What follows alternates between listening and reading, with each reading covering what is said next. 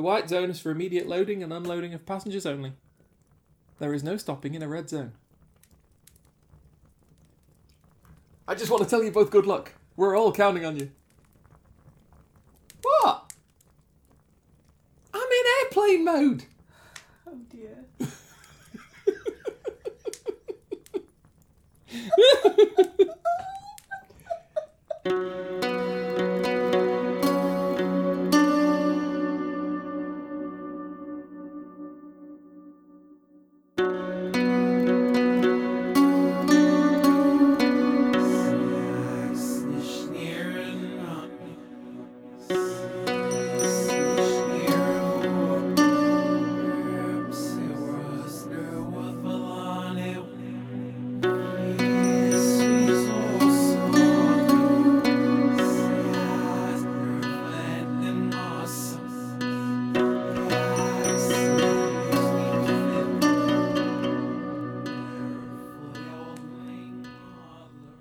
Coffee this morning.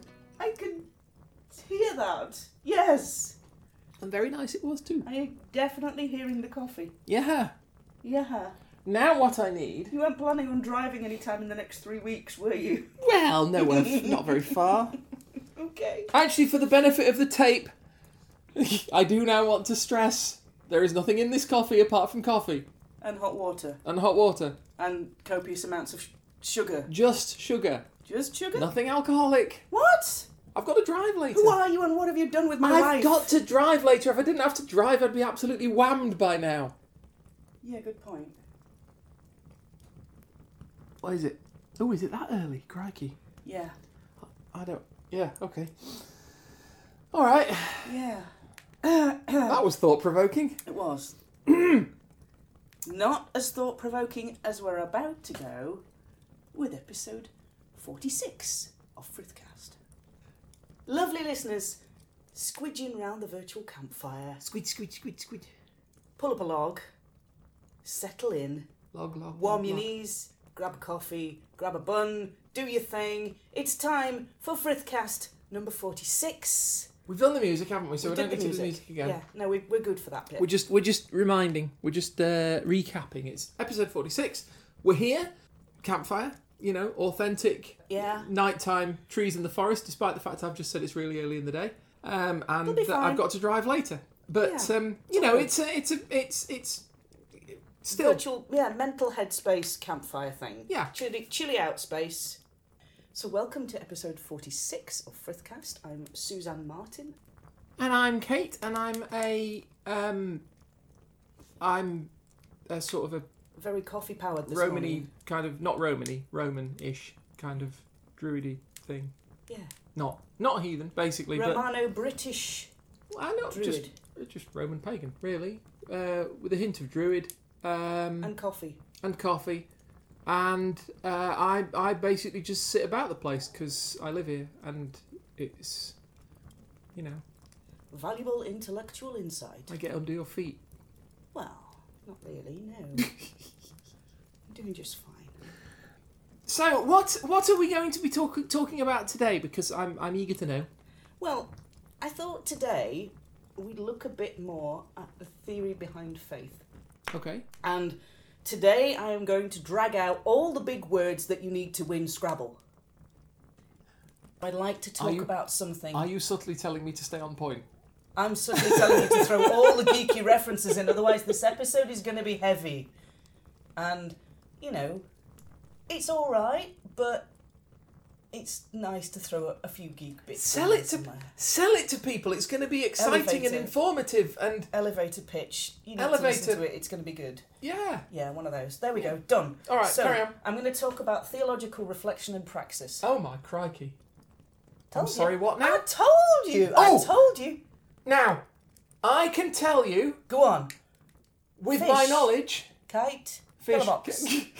What can you tell me? Come on, Kate. Spit it out. Praxis Yes. was the Klingons' key energy production facility. Not right here it isn't. But yes, it is. But it isn't now. Kittimer Accords. There's now a thing. Just Kittimer Accords, exactly. Yeah. Were pushed because the Klingons were struggling for energy and they had to sue for peace. Now... They didn't have a little Klingon Duracell buddy thing going on. No, they didn't. Now, interesting, point in cinematography, in special effects. That thing that they added to Star Wars when the Death Star exploded, where that ring comes out of it, and they used it as well in the prequels when Boba Fett is shooting at Obi-Wan in the asteroid field, and he keeps blowing up asteroids. And they the sort of go out asteroids back have a plane of explosion. That plane what of is that going on? That plane of explosion is now called the Praxis effect. Whoa! Because it's named after when Praxis exploded in Star Trek 6, because that was the first time they used it. Thagomizer. The Thagomizer, exactly. Yes. It's one of those, isn't it? Mm. So I'm going to talk today a little bit about theological reflection, its application in modern heathenry, and praxis. And if you have no idea what I'm talking about, don't worry. You're going to rescue us all from our... I was going to say ignorance. I don't want to call our listeners ignorance. No. Ignorance. I don't want to call them ignorance. No. Ignorance incarnate. No. No. No. Because, they're all kind of smart folks, really. They might be sitting there going, I know exactly what praxis is. Yeah. I ain't. No. Took me a while to get my head around it. Okay. But to be fair, theological reflection is probably something that a lot of people of faith already do. Okay. And it is looking at...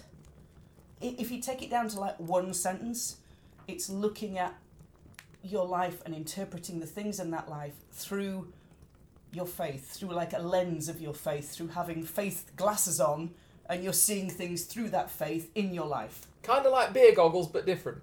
Yeah. Okay. Faith goggles. Faith goggles. You have a little pair of faith goggles on, and you're looking at things in your life with faith goggles on. Okay. This is the essence of theological reflection, is looking at things with faith goggles on, instead of beer goggles on, which possibly has slightly more spectacular and doom-laden results. I don't know. It depends how successful you are with your beer goggles. Oh dear. But faith goggles, you already probably do that. If you've ever, as a heathen, looked and seen something that you interpret as a sign from the gods. Okay.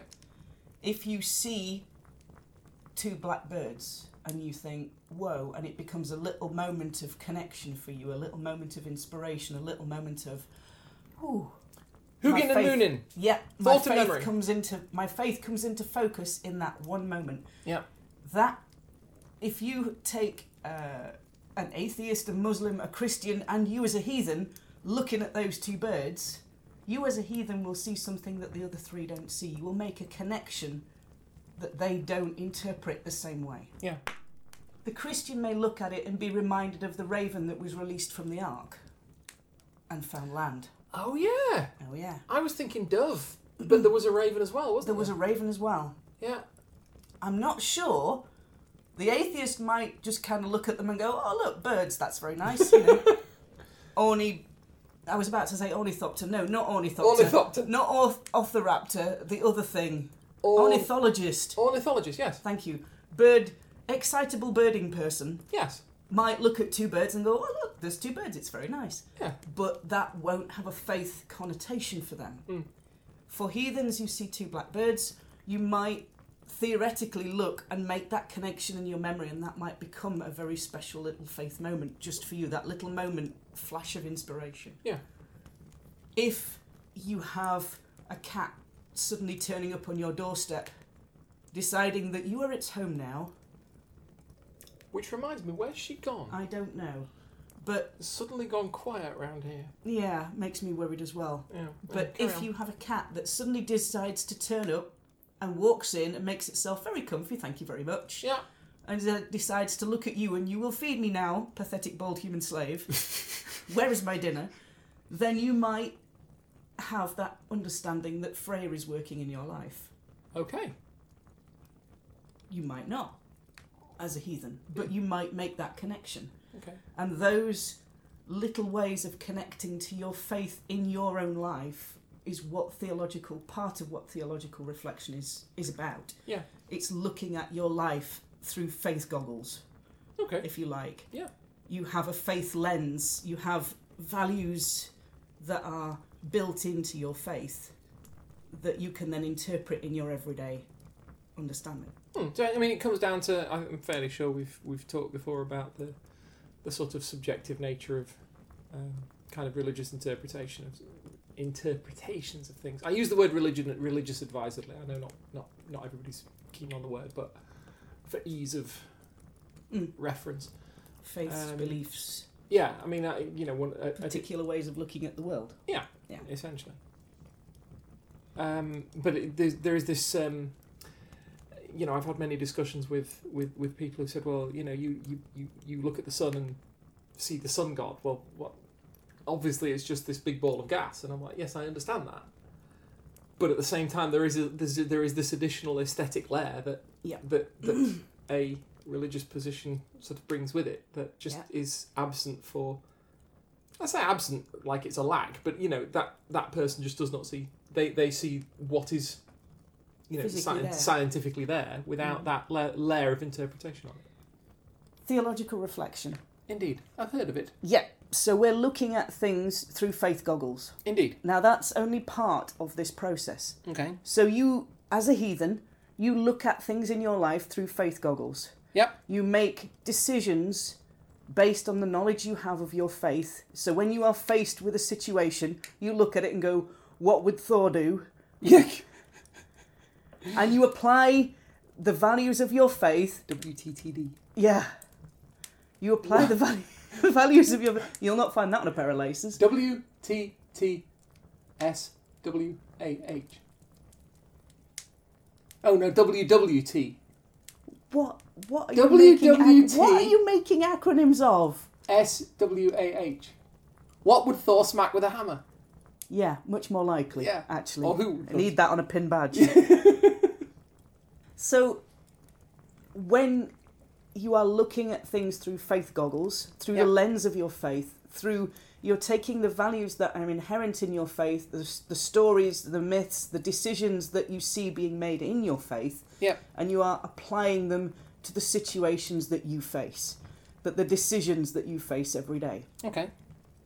So it might be that you come across a situation at work and you think, how do the 9 noble virtues apply to this? Mm-hmm. It might be that you think, what part of the myth cycle resonates and is parallel to the situation I am facing? What happened in the myth cycle, can I apply that to what happened here? Okay. So it's kind of like taking the values and tenets and information in your faith and applying it to your own life. It's separate from prayer. Like the Greeks used to do, because as we know, Roman tradition doesn't have an awful lot of mythology. It's mostly about relationships and transactions and dynamics, that sort of thing. But it doesn't have the sort of wealth of story that the Greek tradition has. Yeah. Even though the two have become, largely meshed together, and we now think of Greco-Roman or Romano-Greek or whatever. Yeah. But in Greek tradition, a lot of the purpose of their sort of myth cycle, Perseus and all that. Was to teach you the appropriate thing to do in certain situations, the values to aspire to, all that kind of thing. Exactly. They would be doing the same thing that you're talking about. Yeah. So that, in essence, what you're already doing is a very short version of theological reflection. So what I want to do is look at that decision-making process that you go through as a heathen when you are looking at a situation or a decision and you apply faith instinctively to it. Yeah. You are applying that information instinctively to it. So if you split it down into stages, the first thing you are doing in your super fast brain is you are identifying the issue. Okay. You're working on a single thorny problem, a single decision, a single choice that you have to make. Yeah. A single thing that you want to explore to see if there are things that you can apply your faith into. Step 1, identify the issue. Indeed. Step 2, step 3, profit. I'm getting an underpants theme here. Are you? Excellent. My work here is done. Bit of a motif going on. So your second part of that process, the second step, that your brain will probably partly do automatically, and you're thinking, well, if I'm doing it automatically, why do I need to learn the theory? It's because if you can bring this into conscious thought and do each step in turn, it becomes more focused. You give yourself time and space to put more things into that decision-making process. So the next step you do is you look at all of the factors that are involved in that decision. Okay. So you build what they call like a big description of it. So you put in the context of whatever it is, you put in the perspectives, you put in any kind of imagery attached to it, you write it all down. Okay. Write down everything to do with that. Right, our kindred has a decision to make. Let's take it step by step. So let's write down all the considerations we've got about what's happening. So it's, everything psychological about it, everything sociological about it, because the more detail you can put in at this stage, the deeper the next stages will be, if you like. Right. So give yourself time and space to write this bit out. Okay. If you want to write it out. This is where you bring the faith part in. So you look at faith tradition, you look at your own theology, you look at your own experiences with the gods, with the ancestors, with the land spirits. You look at what it says in the myth cycle, in the Havamal, in the runes. Yeah. That's why it's important to build that thick description, because if you've got an image in there that is part of your description, see if that image links to something in the law. Okay. So what you then do is your last bit. You allow those insights to illuminate what's going on. Okay. So you allow them to help reframe things, help you see things in a different light. This is not a process where you're looking for evidence of your own point of view to back yourself up. Right. Are you sure? I'm sure, because that's a bit harsh, and what you're trying to do is find different ways of looking at the situation and allowing that change to happen, which I know is quite a scary thing for some people. Can be. Because you're thinking, well, of course I'm right. Why can't everybody else see it that way? I hate change. I can't deal with change at all.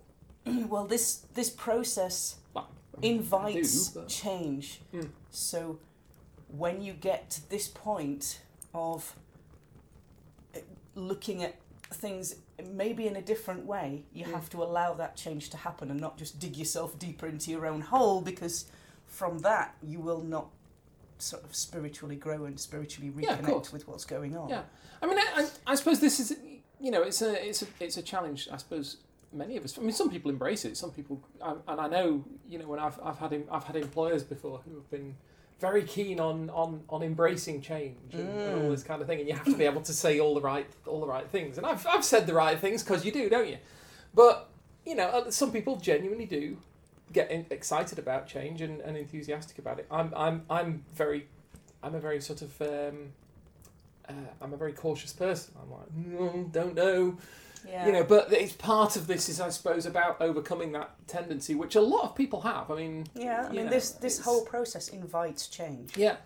So if you are looking at it with the fact that it's like, no, I want to use the out of context references to back my own position up because I am definitely right. Yeah. This process ain't going to work for you. Yeah, that's you've got to be able to see things from another way. That's not theological reflection, that's a Twitter debate. It is, and it's not a debate being questionable. Well, yeah, granted. So your last step in this whole process is the action part. Okay. From the fact that you've sat and you've thought about it, and you've kind of just settled into things, and you've looked at the law. Mm-hmm. You don't have to have an absolute encyclopedic knowledge of everything before you start this process. It can be done at any point during your journey. Yeah. You can use the law that you know to illuminate what you have. Okay. What if I have to make a decision and I'm single-mindedly going after it? I might look at Skadi, who single-mindedly went after what she wanted. She didn't quite get it in the way she wanted it. Well, there's a life lesson. Yeah, which helps me apply that understanding to my own situation. Can I achieve this, but do I need to achieve it in a specific way, or am I just happy with achieving it? Yeah. Can I apply the thought process that she must have gone through to try and illuminate my own understanding of what I'm facing. Mm-hmm. The last point of the cycle is what they call praxis. Okay. Which is theology. It's looking at faith. It boils down to it being faith in action. Faith in action, yeah. Yeah. I'm going to jump in and say I do actually see that now, because I've heard Roman religion described as opposed to being orthodoxic, yeah, which means you have a specific set of beliefs that you're supposed to follow. Yeah, and it's the ritual in that specific order that is the important part of your faith. In Roman religion, it's the ritual that's important, or at least as it used to be. Catholic faith is the same. Catholic faith, I suppose, is somewhat orthopraxic, because it is the action of the physical action of manifesting your faith is important. Yes. I can't speak for Catholicism. I know there is a lot of ritual in Catholicism in comparison to other Christian traditions, yes, but I can speak for high ritual Christianity. I can speak for Roman paganism, and that was certainly back then was very, very. I mean, I'm not a ritualistic person myself by any stretch, but certainly back then it was about doing the proper forms. Yes. In order you said to the keep proper words at the proper time by the proper people. With the proper big knives. With the proper big balls, knives. and off you go. Yeah, and that was what kept the gods on side and held where they should the be. Pax Deorum. Yes, yeah. So for me, heathenism is orthopractic. Mm. It's faith practically applied after considering the circumstances. Okay. And being able to look at praxis, which is faith in action, if you like. Mm. It's being able to look at a situation and go, how does my faith impact my decision, and what considerations do I put in place to say this is the right action I need to take in this particular circumstance? Yeah. Praxis is a strange word.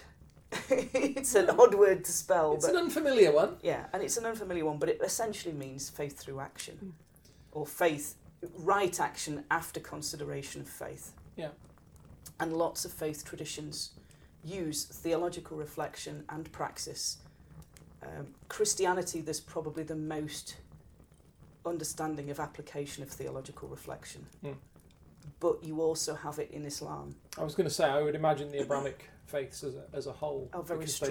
they have a very reflection. A very rich theological tradition in terms of the sort of scholarly analysis of all this kind of which thing. admittedly modern heathenism is lacking in the depths of, but to be able to take the understanding of what theological reflection is and apply it to modern heathenism will start building up those faith traditions. And you might think, well, why should we adopt this? It's been adopted all over the place. Well, it's a mechanism. It's a mechanism for decision making, and it's been used everywhere from teachers in schools to the national decision making model in police forces. Okay. So it can be used in any kind of context, faith based or not. Because you're looking at a repeatable cycle. Yeah. I mean, from what you're describing, so we've got identifying the issue. Yeah. We've got the building of the detailed description of what the issue Yeah. is and the aspects of the issue. We're going round the circle, so we've got you build up your theological or your religious specific or your tradition specific elements that are that affect it, and then apply those and say, right, what happened in this situation? And then you finish with your praxis phase, so your application of that decision into practicality. And that gives you. I mean, you mentioned how the public services use this cycle, and I have worked in environments where a similar sort of thing. Now we've sort of said it. I'm recognising the cycle that we're basically playing with, and you end up with, once you've completed your faith in action, or you've completed your strategy or whatever, then you are back to stage one, a situation. But you have a new situation. But it's changed, so now you can reanalyse it, go through the whole cycle again. Oh yeah. And we end up with a Yeah. You end up with a repeating spiral, if you like. You end up at the same point in the circle, but not at the same starting point. And if there's one thing I know about heathenry, it loves its cycles. We love me some cycles. It's what we do. Things go in cycles. Cyclical time. It's probably quite a tricky one to get your head around. One of the things that can help is a reflective journal. Okay. And it's not as complicated as it sounds. It can be listing something that happened and then saying, how did that make you feel? How did you feel about it? What kind of things in the myth cycle, or what kind of things in the Havamal or the runes did it remind you of? Yeah. Write them down. The next time something happens, write it down and say, this was the situation, it reminded me of this. Because every time you do that, you get used to reflecting on your faith in your life, and eventually it becomes a regular practice. Yeah. It becomes part of your faith tradition alongside prayer, alongside ritual. It becomes part of helping you get a deeper understanding out of your faith. And the more that you do theological reflection, the more that you do reflection, the deeper that you go with it. The more things, the more connections that you see, the more questions you pull out.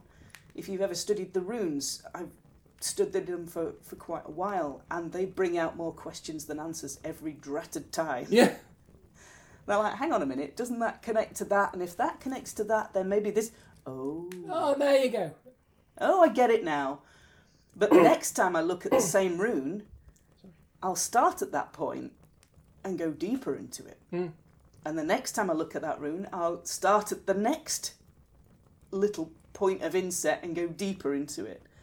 So it's an ongoing, deepening understanding of faith. Theological reflection is a way to deepen your faith. Okay. It's a tool that you can use to connect things, to keep your faith in your conscious awareness all the time. Maybe you do. Maybe going from the car to the supermarket, you're putting a little prayer down, or you're saying hello to the land spirits. Maybe you're not. Maybe for you, prayer happens in ritual time, and between times you just want to put your hammer on and live the best life you can do. Yeah. Cannot tell you how to heathen. We might have said this a few times before, but we can't. But theological reflection is another tool that you can use to deepen the faith that you have, and to have a deeper understanding and appreciation of the connections that you can personally make. Yeah. It's not something that anybody else can live for you, if you like, or show you precisely what to think or what to do. It isn't an orthodoxy thing. It isn't somebody coming along and saying, right, this is our standard, this is our prescribed way, doctrine, and you must believe this. Yeah, no, it's not a standard thing, and everybody that faces the same situation might theologically reflect on it, might apply their little faith goggles to it, and come out with a completely different understanding of what action should be taken. Do it. Get on with it and see where it goes. I mean, that's only the same as anybody facing a situation. I mean, any group of people, facing any situation will look at it and according apply to their life values and their experiences and memories and so on, and their instinctive reactions, conditioned reactions, whatever. Everybody will handle a situation differently. Yeah. This is why we train people to do things. It's like we train the military, we train the services and things. We train teachers, we train firefighters, we train first aiders, we train doctors. Yeah, it's not to do the same job the same way every time. Yeah, exactly. So I mean, I suppose you can apply, you can say the same thing of everyone, but this is essentially. I don't want to say it's the opposite of training exactly, but it's you're trying to connect to something that is deeply personal. I mean, religion, again, there's that word, sorry, but religion, spirituality, whatever you want to call it, is a very, very personal thing. In the end, it is a link between you and the divine. Yes, it's a personal link between you and the divine. You can talk to a Gothi, you can talk to a Geetha, you can talk to somebody who you recognise or feel has more knowledge than you are, and they can give you an insight, but they can't make that decision for you. They can say, well, this situation is in law and this one is in law, but your individual decision, it's yours. And your individual face goggles are yours. Well, There are many like them, but these ones are yours. Yes. This, it reminds me a little bit of the chap we were listening to, and he was talking about in Islam, how they will, and again, now we're talking about it. It reminds me. It looks like a sort of similar process where they will a situation will come up and somebody will go to their imam or whatever, and they'll say, "I've got this situation, I've got this problem, I don't know how to approach it," and the imam will draw on their knowledge of the scripture and the teachings and what have you. But if they aren't sure, then they will put it out, and there will be sort of the scholars will look at it and they'll say, "Oh well, this is what it is in this is how we interpret the laws," and so on. Yeah, and it sounds like looking at it, I can imagine a sort of similar process being used. Oh yeah, yes, very much so. For me, one of the ways I can deepen my faith is by consciously applying my faith to situations and things that I see, that I interpret, that I experience on a personal level. And for me, it's one of the things I can do to help that. It's not necessarily the only thing. It's not necessarily that it's appropriate all the time. No. But it's a tool in my box that I can use. But you can draw on the information resources that you've got, be that your own sense of connection with the said divine, or your other people who are in Gothar, whatever, or written sources or whatever. You gather it all together. This is your third stage or thereabouts? Yeah. Where you gather everything together and you're right. Together. There we go. Yeah. Give it time. Yeah. Let it think through. And if you only, if you have an hour to look at this decision, work through the stages one by one, but give each stage a set amount of time so that you've got time to complete all your stages. Yeah. Or give it a week, give it a fortnight, give it whatever time you can for things just to percolate and settle into place. See what happens. Might be a tool you can use, might not, but it's there. So I think we've probably noddled their noodles enough. Well, you've noddled mine. For today. Brains like noodles. So, lovely listeners, we will leave you with those thoughts fizzing away in your brain. If you want to find us online. And you do, you know you do. You know you do. Come and find me on Facebook. I'm Suzanne Martin. I'm on Facebook. I'm also on Twitter at GitherInJeans. Awesome. And should you want to find me, Suzanne will be more than happy to share her knowledge and experience with you. Just tell me when to shut up. It's probably easier. Yeah. If you want ignorance and irrationality, you can find me at glassrain.net, a website that I update roughly once in a blue moon. Pretty good. Occasionally. Or you can find me on Twitter and Facebook as Kate Coldwind. Yeah. I think that's about it, really. Lovely. Well, lovely listeners, we've come to the end. I don't do anything, by the way. I don't like episode. There's nothing creative or anything. I'm just there. Okay. So. It's all good. Yeah. All right. Lovely listeners, we've come to the end of today's episode. So we will talk to you all next time. Episode 47. 47. Oh, that's an important one. Well. That's 48's going to be funnier. Well, 47's the magic Star Trek number. Is it? Yeah.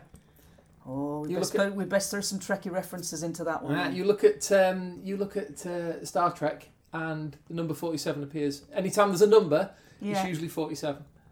Okay. Also from the old series Alias. Why am I... The old series Alias. It was only a year or two ago. I'm not that old. Mm-hmm. Okay. Alias had a lot of 47s in it as well. I'm sorry, were you saying something? No. Okay. Talk to you all next time, lovely listeners. Bye-bye. Bye.